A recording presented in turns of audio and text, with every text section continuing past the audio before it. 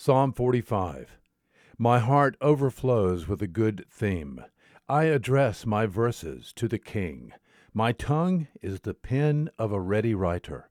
Thou art fairer than the sons of men. Grace is poured upon thy lips. Therefore God has blessed thee forever. Gird thy sword on thy thigh, O mighty one, in thy splendor and thy majesty. And in thy majesty ride on victoriously. For the cause of truth and meekness and righteousness, let thy right hand teach thee awesome things. Thy arrows are sharp. The peoples fall under thee. Thy arrows are in the heart of the king's enemies. Thy throne, O God, is forever and ever. A scepter of uprightness is the scepter of thy kingdom.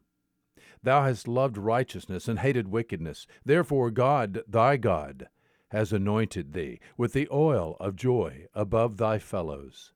All thy garments are fragrant with myrrh and aloes and cassia. Out of ivory palaces stringed instruments have made thee glad. King's daughters are among thy noble ladies. At thy right hand stands the queen in gold from Ophir. Listen, O daughter, give attention and incline your ear. Forget your people and your father's house. Then the king will desire your beauty, because he is your Lord. Bow down to him, and the daughter of Tyre will come with a gift. The rich among the people will entreat your favor. The king's daughter is all glorious within. Her clothing is interwoven with gold.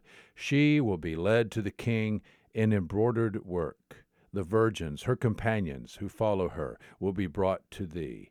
They will be led forth with gladness and rejoicing. They will enter into the king's palace. In place of thy fathers will be thy sons. Thou shalt make them princes in all the earth.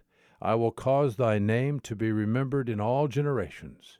Therefore the peoples will give thee thanks forever and ever.